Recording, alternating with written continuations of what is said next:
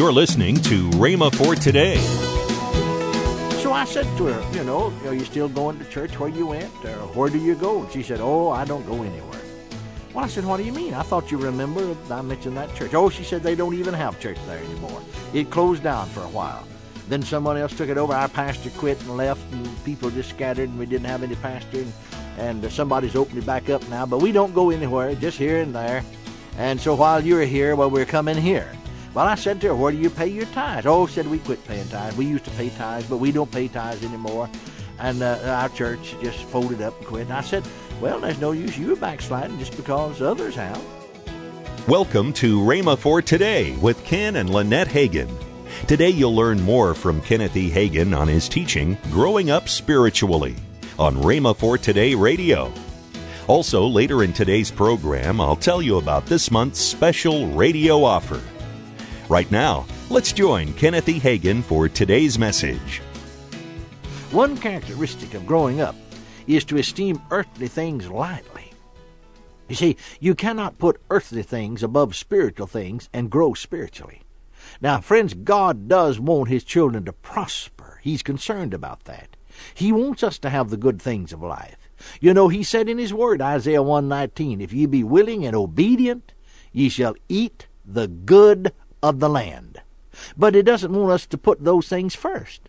You see, some are more interested in making the dollar than in serving God. Spiritual things must come first. If you are to be spiritual, you must esteem spiritual things more than the dollar, more than earthly things. No, it's not wrong to have money. It's wrong for money to have you. It's wrong for money to be your ruler, your master. God does want you to prosper. Remember 3 John 2, God said, Beloved, I wish above all things that thou mayest prosper and be in health, even as thy soul prospereth. Now, see, that's talking about financial and material prosperity, physical prosperity, and spiritual prosperity. Now, look at it again. Beloved, I wish above all things that thou mayest prosper. That's material prosperity. And be in health. That's physical prosperity. Even as thy soul prospereth. That's spiritual prosperity. Now, the first psalm is so beautiful, and it makes it so clear that God wants us to prosper. Notice the first psalm, verse 1 through 3. Blessed is the man that walketh not in the counsel of the ungodly, nor standeth in the way of sinners, nor sitteth in the seat of the scornful. But his delight is in the law of the Lord, and in his law doth he meditate day and night. And he shall be like a tree planted by the rivers of waters, that bringeth forth his fruit in his season. His leaf also shall not wither. Now notice, and whatsoever he doeth shall prosper. God wants us to prosper. Our need, however, is to evaluate things as they should be evaluated, to esteem earthly things lightly, to put first things first. Now, we all think that the preacher ought to be that way. If a pastor takes a better church where he makes more money, people think he just took that so he'd get better paid. But they wouldn't think a thing in the world of taking a better job, and perhaps moving off and leaving a good spiritual church and getting in one where they'd all backslide. I was talking to a fella, a good friend of mine, a number of years ago. I was over in his town on business and ran into him on the street. Now, this was back in Depression days, when most people didn't have anything. But he had a good job, making good money. But he'd been offered a job making $50. That's a lot of money then, more a month. Like I said, that doesn't sound like much today, but in those low Depression days, that was a lot of money. I knew a lot of men with families who didn't make $50 a month. He already had a good salary, but he was offered this job in another town making $50 more than he's making. He said, did you know I'm moving to so-and-so? Well, he was a member of a good gospel church, actually a full gospel church. And I happened to know the town where he was going, but moving, didn't even have one, in those days, not one single full gospel church. So I said, what kind of church do they have in that town? He said, what do you mean? I said, is there a full gospel church there where you're going to move and take this new job? He said, I don't know. I never thought about that. No, I said, you were just interested in the $50 more a month. But I said, wait a minute. I knew you and your family before you came into the baptism of the Holy Ghost and into the full gospel church. I happen to know you'd spent all your money. Doctors thought your wife had cancer of the stomach. But when she got the baptism of the Holy Ghost, without anybody praying for her, she got healed, and she can eat anything she wants. I happen to know that you'd spent thousands of dollars on one of your boys, physically, you see, for physical medical treatment. But since you've come in where divine healing is taught, that boy's been in good health. You haven't spent a dime. He said, yeah, that's right. I said, I happen to know that there isn't a full gospel church in that town. Now, you see, it would have been different if he was thinking about going there to start one, but he wasn't capable of doing that. He said, I never thought of that. I said, no, you'd take your family out of a good church where the gospel's preached, where you've been blessed immeasurably, physically as well as spiritually, for $50 more a month. I said to him, I'll not tell you not to go there, but I tell you better pray about it. Well, the next time I saw him, he said, I'm not going. I don't believe it's worth it. I just don't believe it's worth it. And it wasn't, and he didn't. You see, as I said, this man esteemed earthly things lightly. He put spiritual things first. Let's go back for just a moment and look at that scripture there in the first Psalm. I want you to notice something.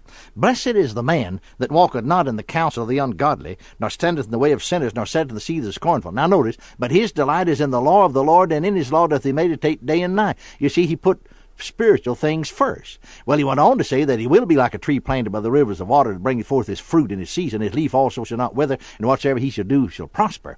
But you see, he put spiritual things first. This man I was telling you about put spiritual things first. Didn't move, you see, though he could get $50 more a month, and yet God prospered him where he was because he put spiritual things first. I remember at one meeting we were holding in a large city, a man and his wife came to the meeting, that is to visit. The woman's mother, who had gone home to be with the Lord, was a member of a church that I'd pastored some years before. This mother was a wonderful Christian, a great blessing to my wife and me as young people with babies. Well, I knew that this lady, the daughter, hadn't always been a Christian, because she used to come and visit her mother and even come to church with her, but they weren't Christians.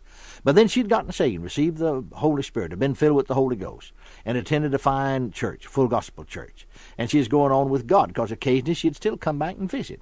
Now, a number of years had gone by. So I said to her, are you still going to church where you went, or where do you go? And she said, I don't go anywhere. Well, I said, what do you mean? I thought you remember I mentioned that church. Oh, she said, they don't even have church there anymore. It closed down for a while. Then someone else took it over. Our pastor quit and left, and people just scattered, and we didn't have any pastor, and somebody's opened it back up now. But we don't go anywhere, just here and there. And so while you're here, we're coming here.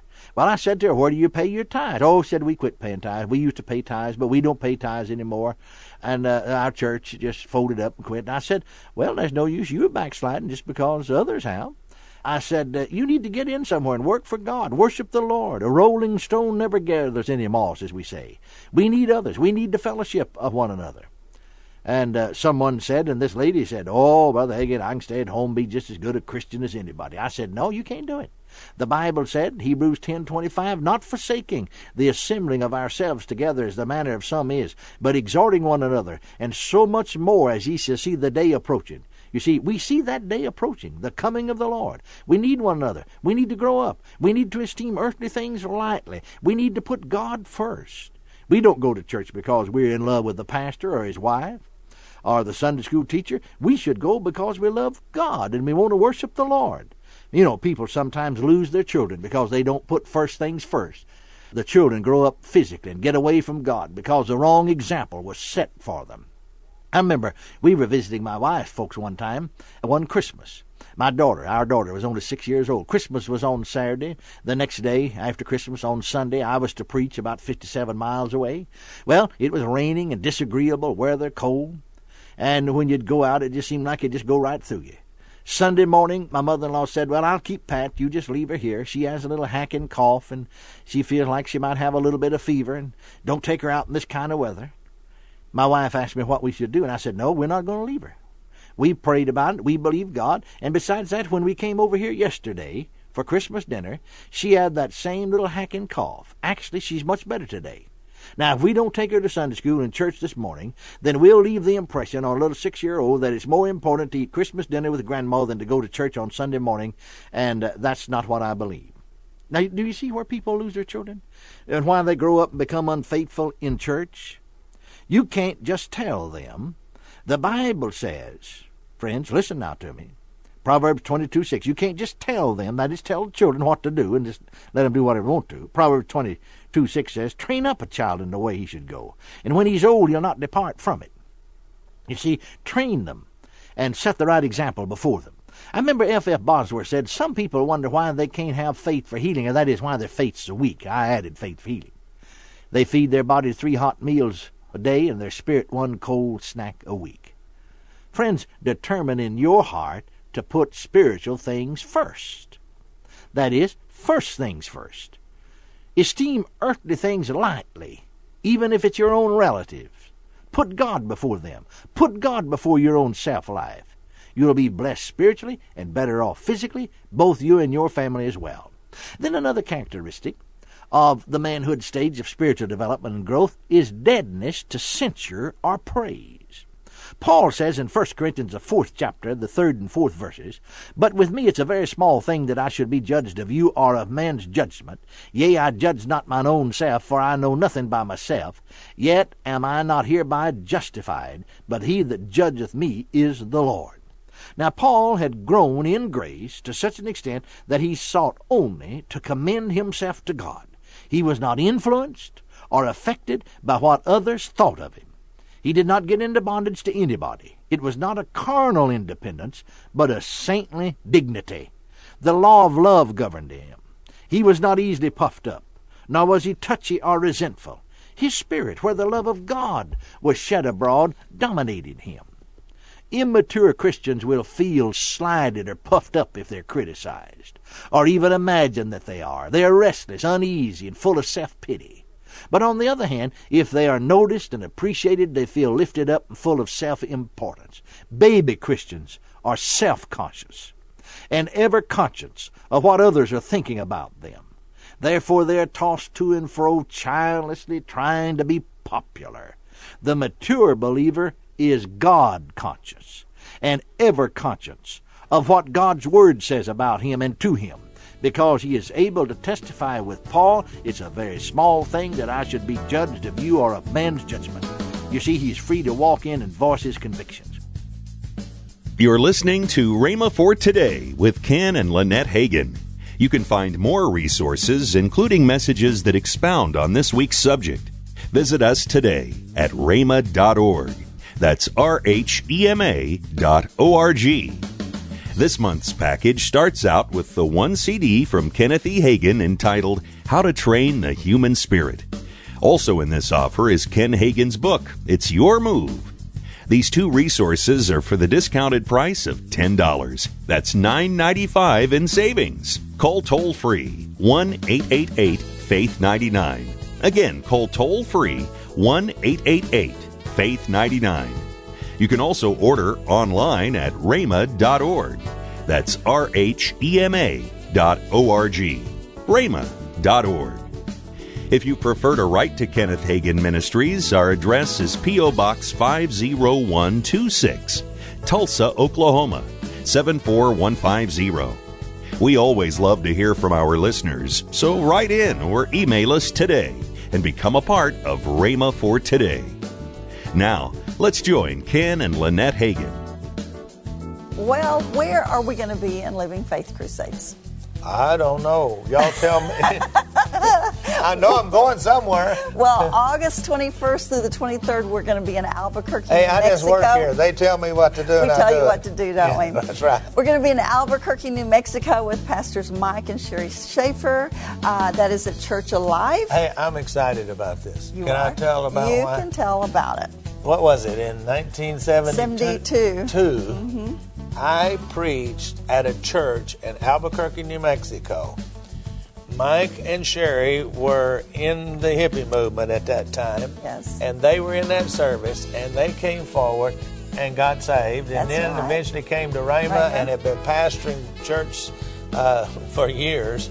And I'm so excited about getting to go there and getting to go to their church. That's and, right. and it's going to be a great time. That's in Albuquerque, New Mexico. Yes. 21st of August. Through the 22nd 23rd. August, 23rd of August. Church Alive. That's right. Service time and locations you can find on On the rhema.org. web. Tomorrow on Rhema for Today, we'll continue Kenneth E. Hagin's life-changing message. That's tomorrow on Rhema for Today with Ken and Lynette Hagin.